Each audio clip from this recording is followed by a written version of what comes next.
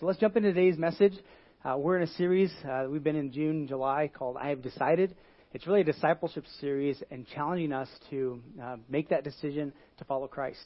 And so many of us that watch, we made that decision at some point. We decided to follow Jesus. We decided to follow his example. That's what a Christian means. It's somebody who's following Jesus' example, right? His early followers were called disciples, people that wanted to become like Jesus. And here's what I know about you and about me and about everybody else that's watching this video today, is that we are all becoming someone. It's not a matter of if we're following somebody, it's who we are following. So you have to ask the question, who am I following? In my life, who am I allowing to influence my life? Because the people we listen to, the people that we allow to speak in our lives, they impact the way we think, they impact the way we act, and they impact what we talk about, the things that we speak and say and do. And so whose influence life is really, really important. In fact, when it comes to followership or discipleship, it's impossible to be a follower of somebody and not become or end up like that person. So whoever you're listening to, eventually you're going to become like that person. So you pay attention. I remember in high school, I think God opened my eyes or something. I began to look and see what certain people in my life, what they were becoming. And I looked at the relationships they had with their parents. I looked at the relationship they had with things, with alcohol, with different just items in life.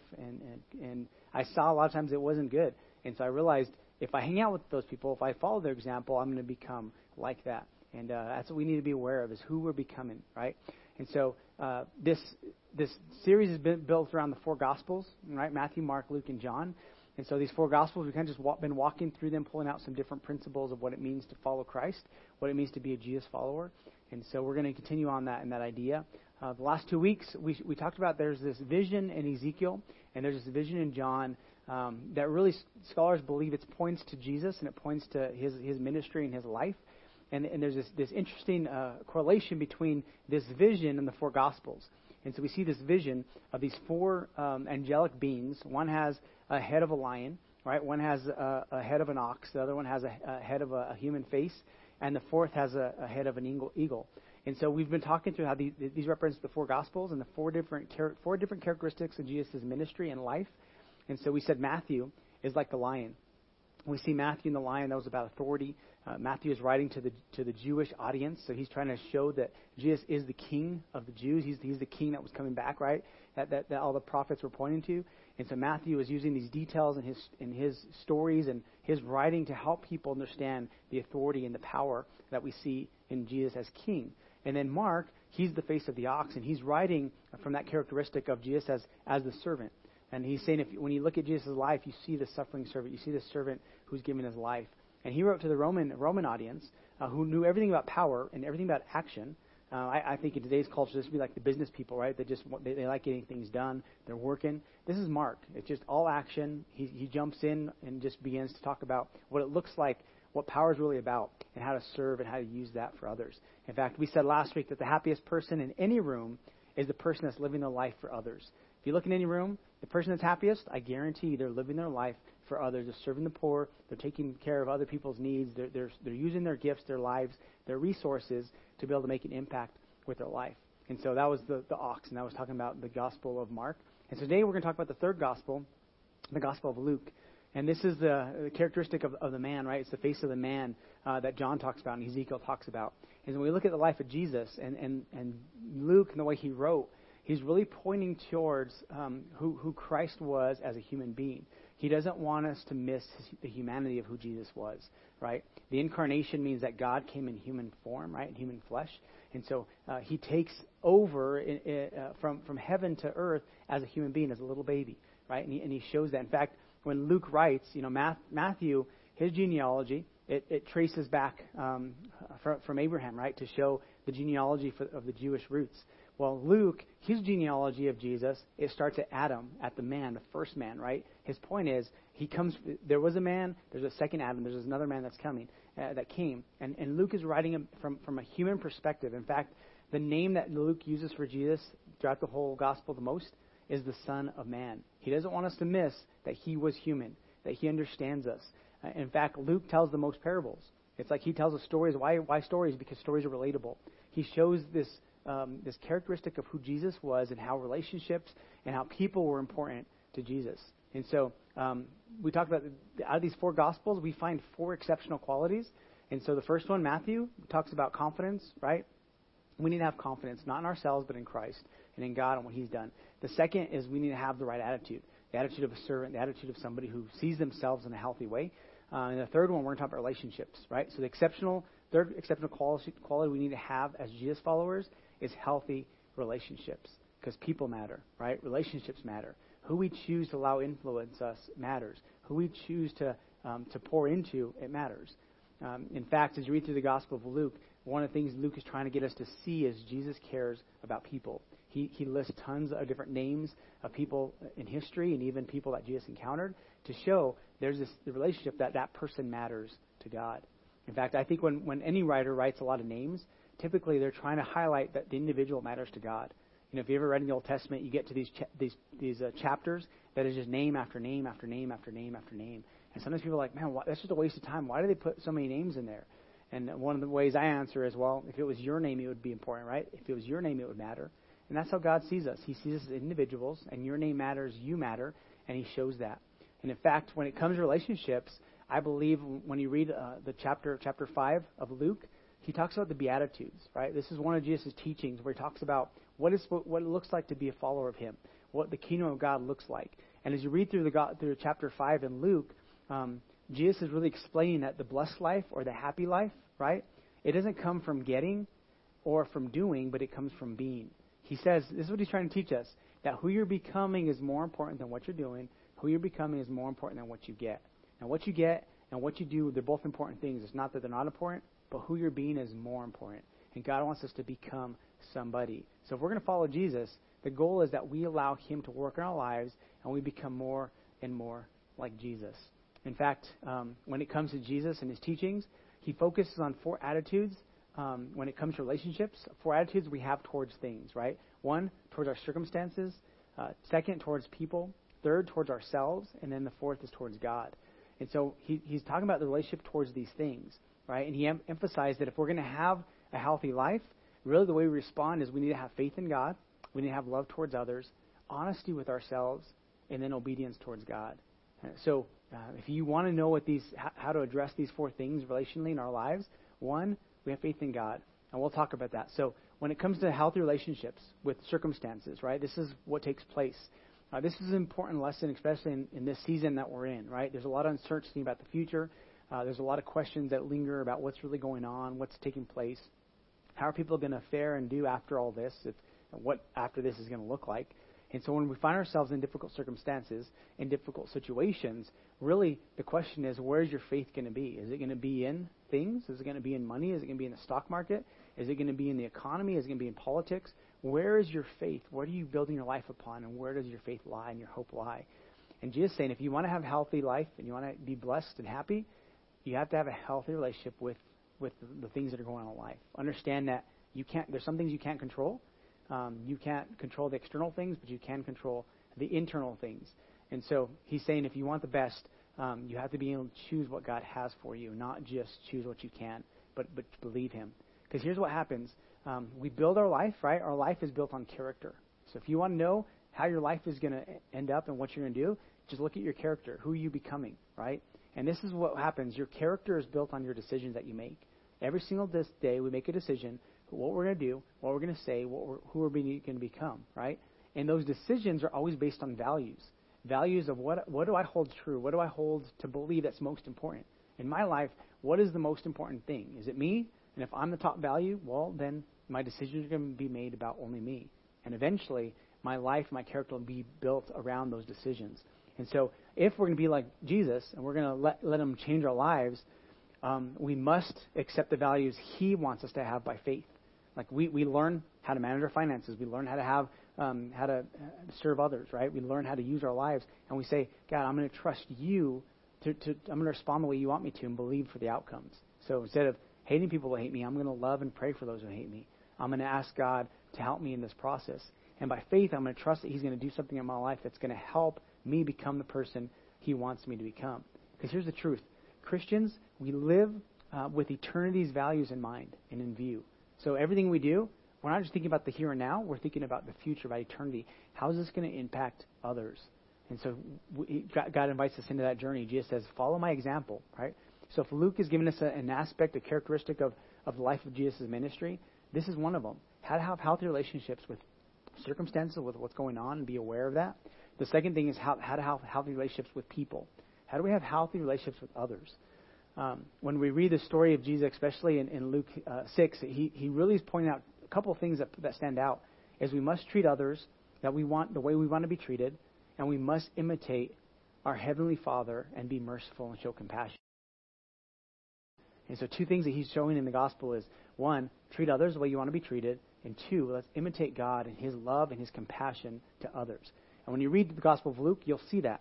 God's heart towards people, towards the lost, towards people that are nothing like him, are always full of compassion and full of mercy, right? And we begin to let God work in our lives so that we can make an impact with our life like Jesus did. Because the truth is, when it comes to life, when it comes to the things that we're getting, the greatest reward that anybody can receive is actually becoming more like God in our character. The greatest reward that you can receive from the process of being a Jesus follower is that you become like God in your character. What I mean by that is that reward is far greater than riches. It's far greater than food. It's far greater than laughter. It's far greater than popularity and people liking you. All those things aren't bad, but the greatest reward from following Christ is you actually become like God in character. You begin to relate to others the way he related to others. You begin to treat others the way he treated others. And so when it comes, here's 5 things that I know about you, right? Number 1 is this. You want others to encourage you. Nobody shows up at work or goes home and wants to be discouraged by somebody. No one invites that discouragement and says, hey, would you just tell me the worst things about who I am and discourage me? Nobody says that. Everybody wants to be encouraged. Everybody wants to be recognized, right, by what they're doing or how they're improving or what they're working on. We all want to be encouraged. And so I know that you want others to encourage you. I heard a story about a man named Eugene Lang. And in 1986, he gave a commencement speech to 61 kindergartners in Harlem, right? And so when he's giving this speech, the speech was, this is your first graduation. It's a perfect time to dream, right? Dream what you want to be, the kind of life that you want to build, believe in that dream, right? And then be prepared to work for it, right? And he says, remember, each dream is important, but it's also your future, and it's worth you working for. He says you must study. He told him you must learn, you must attend junior high school, you must attend high school and then college. And he says you can go to college. And this the whole speech changes right here. He says you must go to college. And he says this, stay in school and all. And he paused for a second. And then the next thing that he said, it shocked everybody. And he says, if you stay in school and you graduate, I'll give each of you a scholarship. And the room busts up in an uproar, right? Everybody is like crying and screaming and going crazy. Some of the parents there didn't speak English. They go tell the kids, what did he say? Why is everybody going crazy? And they said, Mom, money. He's going to give us a scholarship to go to college. And so parents crying. Everybody's overwhelmed. So this man, he graduated from that same elementary school. He went to that same elementary school.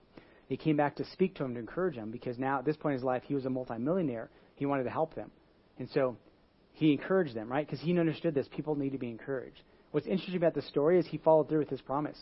Out of the 61 graduates, 90% of them went on to finish high school, and 60% of them went on to finish college. That's a pretty awesome stat, considering that the stat for that school district was 90% of students would not graduate. They would drop out of school before high school. Think about that. Only 10% of all students in that community would graduate at that time from high school.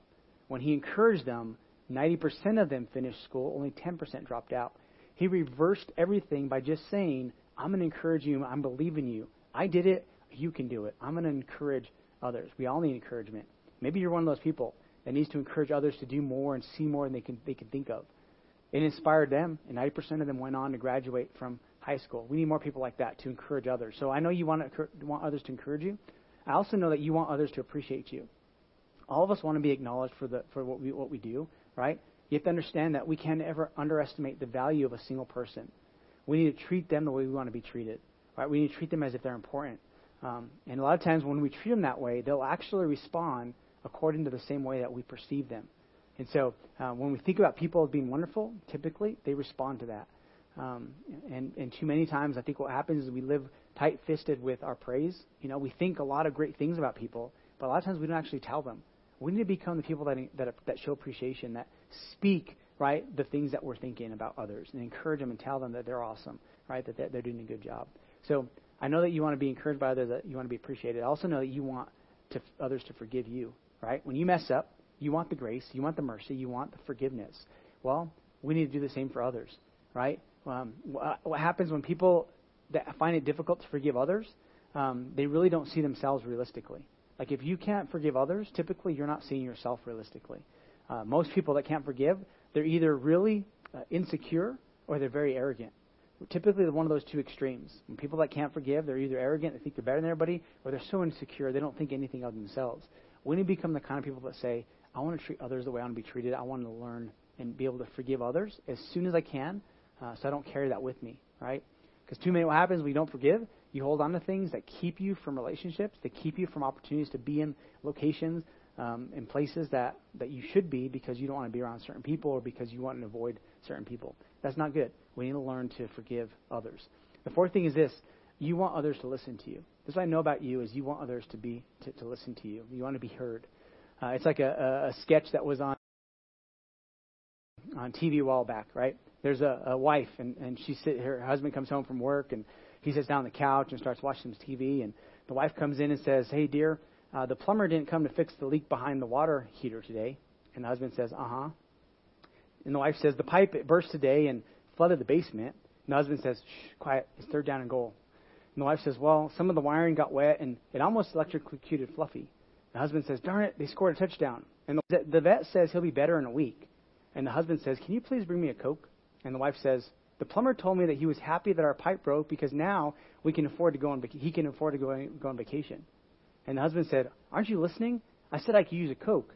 And the wife says, well, Stanley, I'm leaving you. The plumber and I are flying to Acapulco in the morning. The husband says, can't you please stop all the yakking and get me a Coke? See, the trouble around here is that nobody listens to me. I think sometimes in life, that is exactly what happens. Especially in the culture that we're in right now, there's a big division between beliefs and viewpoints, right, when it comes to politics. We tend to only listen to those who think like us and believe like us, and only listen to those who have the same affiliation that we have. And when we do that, we alienate almost half of the whole other country and half of the people in our community, right? In some cases, almost half.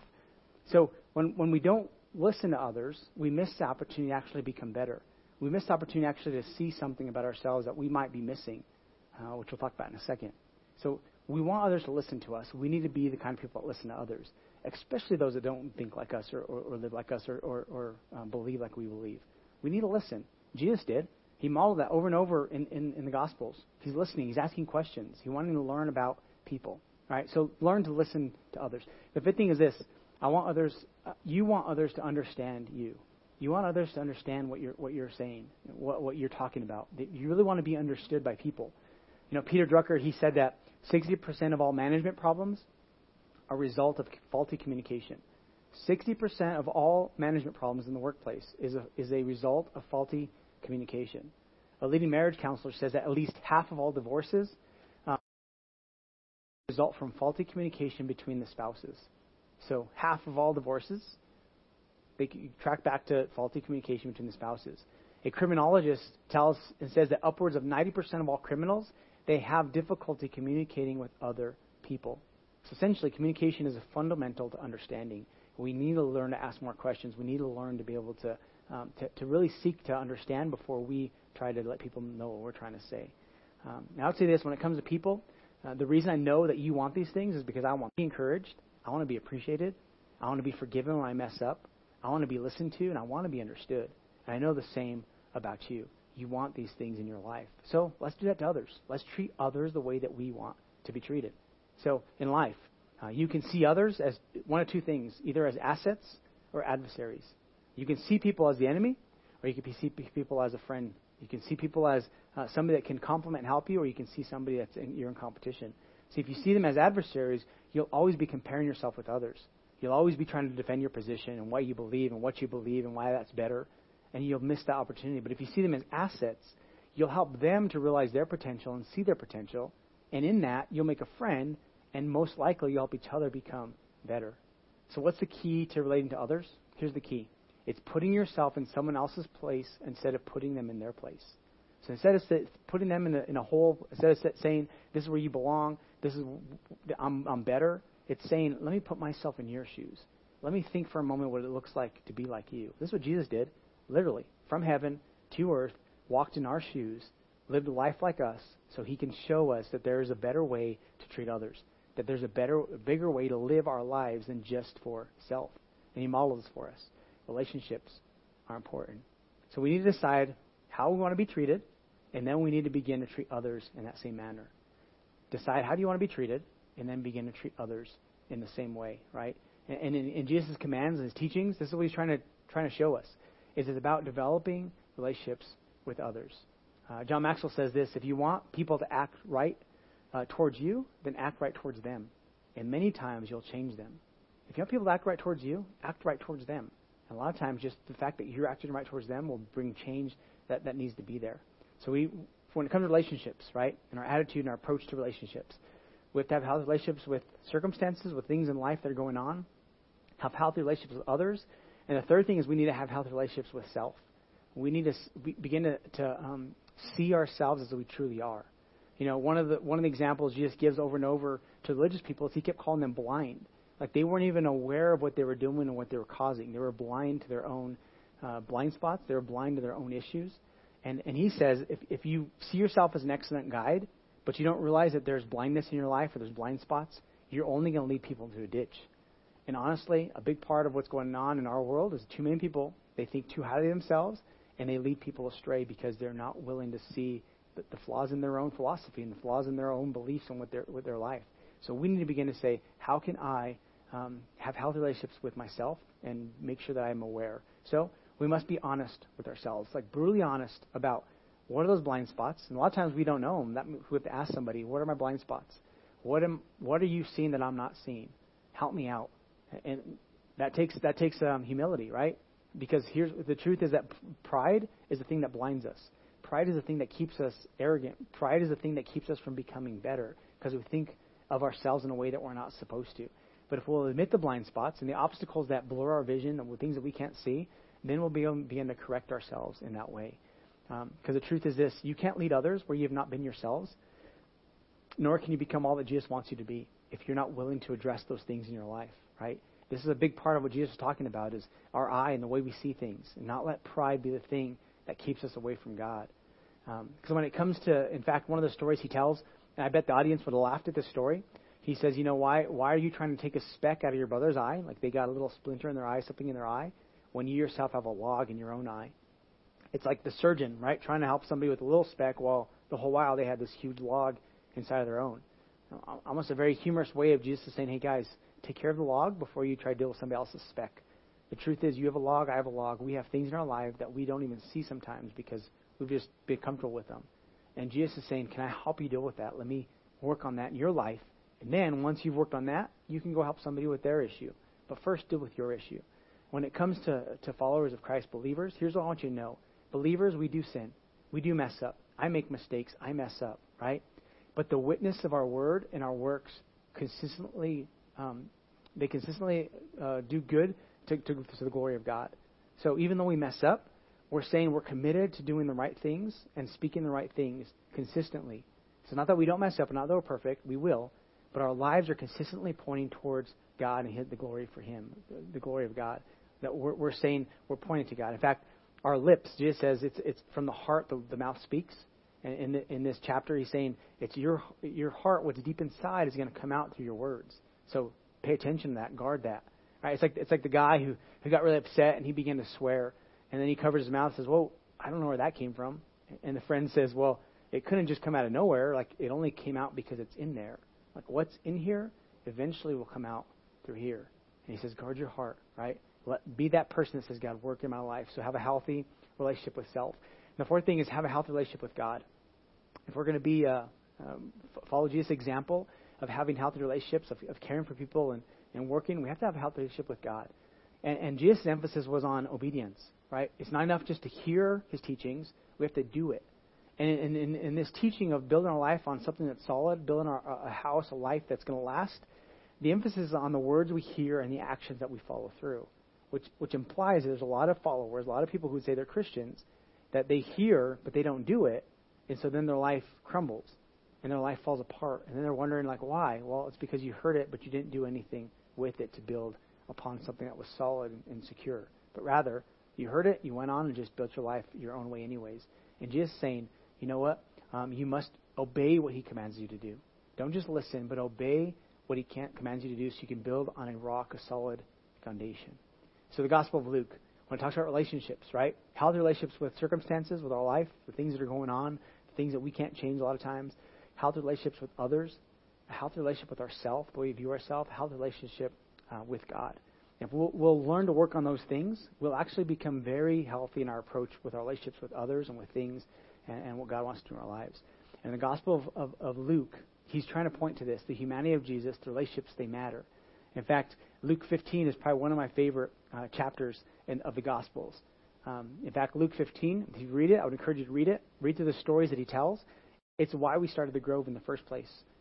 There's the stories, these 3 stories, is a trilogy of somebody or something that was lost, something that was found, or someone that was found, and then the joy that followed. So the 3 stories, this is the theme. There's something that's lost, and then it's found, and then there's a lot of rejoicing that goes on. There's something that was lost, there's something that was found, and there's a lot of rejoicing that goes on. In fact, Jesus says, he's willing to leave the 99 to go after the one lost sheep. When we started the Grove, that's been our heart and our intention the whole time, is we're willing to go after the one. We're willing to go after those that are far from God. We're willing to go after those that are lost, that are hurting. That's why we do what we do at the Grove. It's part of why we're not going to leave the theater. Like, we want to be there because it helps us accomplish us reaching more people that don't know God, that don't even maybe are comfortable coming to church, but they're comfortable going to theater. They're comfortable being a part of a service where we're inviting them to interact with us. Right? The language you use is not insider talk, but it's inclusive, saying you're welcome, you can come, we'll help you out. In fact, the Gospel of Luke, if you want to know the key verse for the Gospel of Luke, it's found in Luke 19, verse 10. This is the key verse for the whole Gospel. For the Son of Man, notice the name he uses, the Son of Man, he shows humanity. He came to seek and save the lost. So Luke says, you want to know why Jesus came? He came to seek and save the lost. Seek and save. Seek and save. That was Jesus' strategy and mission for coming to earth. He wanted to come and show us, right? Come and search us out. Come and understand us. Come and show us a better way. And then save us. Give us a better example. And he invites us in that same thing. I mean, the opening invitation to disciples is, come and follow me and I'll make you fishers of men. So he's saying, followership of Jesus, being a disciple, a Christian, it's not about you. It's about you using your life to help others. Like, you come, follow Jesus, and then he's going to show you how to seek and save the lost. It's the greatest thing we can do with our lives, is seek and save those that have been separated from God. Seek and save those who are hurting. Seek and save those that need answers, that need hope. And so that's where we're at. We want to be that people, that kind of church that says, I'm here to help you. And if you're religious and you're full of pride, you're going to miss out, just like the Pharisees did, on seeking and saving those that are different from you, caring for those that speak different or think different than you. You're going to miss an opportunity to use your life to have an impact on the world. And it might be that some of the people that are furthest from you might be the ones that you're supposed to reach. And it might be the ones that you maybe think less of are the ones that you're supposed to love into the kingdom. That might be a different political party. It might be a different socioeconomic class. It's up to you to say, how can I make an impact on others? So the question is this: am I following Jesus? You need to ask the question, am I following Jesus? And today, if you're watching and you're not, I'm going to give you an opportunity in a second to do that. But the question we need to ask on a daily basis is, am I following Jesus' example? Are my words in line with his? Are my actions in line with what he's doing? Is my life organized, right, and positioned in a way that reflects who he is? It starts by listening, but it always is followed by action. So am I following Jesus? So here's my challenge for us today, all right, this week. Would you do the 2 things? Would you ask God who wants you to be? We do this by reading the Bible, by coming to church, right, by letting others speak in our lives, by praying. Ask God, who do you want me to be? Like, what are those things in my life that you're trying to change? What's the character in my life? So I'm going to value what you value so that you can help me make better decisions so that I become like you, right? So that's by faith. Who do you want me to be, God? And the second is this: who does he want you to show compassion to? This week, I would say every single day. Maybe that could be a part of your new habit and your routine is, God, what areas of my life do you want to work in? And then, God, who do you want me to show compassion and mercy to today? Who do you want me to show compassion and mercy? And if you pray that prayer, like say, for example, right after the service or during this next few moments, you pray that prayer and say, God, who do you want to show compassion to? If he doesn't show you somebody or put somebody in your mind, your heart, put somebody on your heart to go love on, then you don't have to do anything. The pressure's off of you. If God doesn't answer the prayer that you pray, who do you want me to show compassion? Then there's not anybody you're supposed to show. But the day that you pray that and He shows you it, act upon it. Call the person, reach out, do whatever it is that you feel He's leading you to do, and you'll see that you'll become like the person Jesus was. He's searching and He's looking for those that need to have mercy and compassion. And Luke is showing this. If we want to have healthy relationships, we need to be the kind of people who do for others what we want them to do for us. We treat others the way we want them to treat us, or others to treat us in the same way. And so ask God, who do you want me to be? And God, who do you want me to show compassion to? And sometimes it's a prayer. Sometimes it's an invitation saying, God, show us and lead us to those people. All right? Awesome. Hey, for you that are watching, maybe you at one point you were following Jesus, but you no longer are. And today you want to make a decision to say, I decide to follow Jesus. Today I want to make a decision to become a Jesus follower. I want to give Him my life. I want to follow His example. I want to lead you in a prayer. Maybe today you're watching and you've never done this before. You're not a Christian. You're not a Christ follower. And as we've talked through these lessons the last few weeks about what it looks like to follow Jesus, you realize that that's something you want in your life. Like you want to treat others the way you want to be treated. You want to be that person that cares and shows compassion and mercy to others. It's who Jesus is. He tells stories about how He, even the heroes He makes in some of His parables, stories are those who use their lives to help others. He makes who would have been the bad guy the hero in some of the stories because they were willing to show compassion and mercy. In fact, I heard it said like this, that compassion really is filling somebody else's heart, right? It's filling what somebody else feels. That's what compassion is. It's putting yourself in their shoes. And that's what Jesus did. He put Himself in our shoes to see what life was like for us. And then to give us an example and show us we can do it. There's a better way to live. And He invites us into that. In Revelation, John records Jesus saying this. In Revelation 3, he says this, "Here I stand at the door and I knock. If anyone hears my voice and opens the door, I will come in and I'll eat with that person and they with me." If anybody hears me standing at the door knocking, I'll come in and I'll have a meal. What's He saying? I want to have a relationship. I want to be able to have communication. I want you to understand you. I want to know who you are. I want to help you become the person that you are meant to be. He's knocking on the door, waiting for us to open. Every single person that's watching, He's been knocking on the door of your life. I would say every day, wanting to have a meal, wanting to help us become more like Him, wanting us to teach us how to be fishers of men, how to be people that show compassion and mercy. And today He's knocking on the door. If you're there and you're listening and you're ready to open that door and you hear Him knocking, I want to lead you in a prayer. It's a prayer just saying, God, I need your help. God, I can't do it on my own. God, forgive me of my mistakes of my past. Today I invite you into my life. And then you allow Him to lead you. Would you pray that? If you're watching today and you want to pray that prayer, would you pray this with me? Say this. Say, Father God, today I commit my life to you. Forgive me of my past, of my mistakes, of my sin. Help me to live a life that reflects you. God, thank you for sending Jesus to give us an example of how to live. Thank you for letting Him die on that cross in my place. Thank you that He's alive today and that I have that same ability, that same power that He had to rise and live again. Today, I put my hope in you. I put my trust in you. I say yes to you. I make the decision to follow you. Help me to love others the way you love them. Help me to have healthy relationships with others, with myself, with things, with circumstances. Help me to live by faith. In Jesus' name I pray. Amen.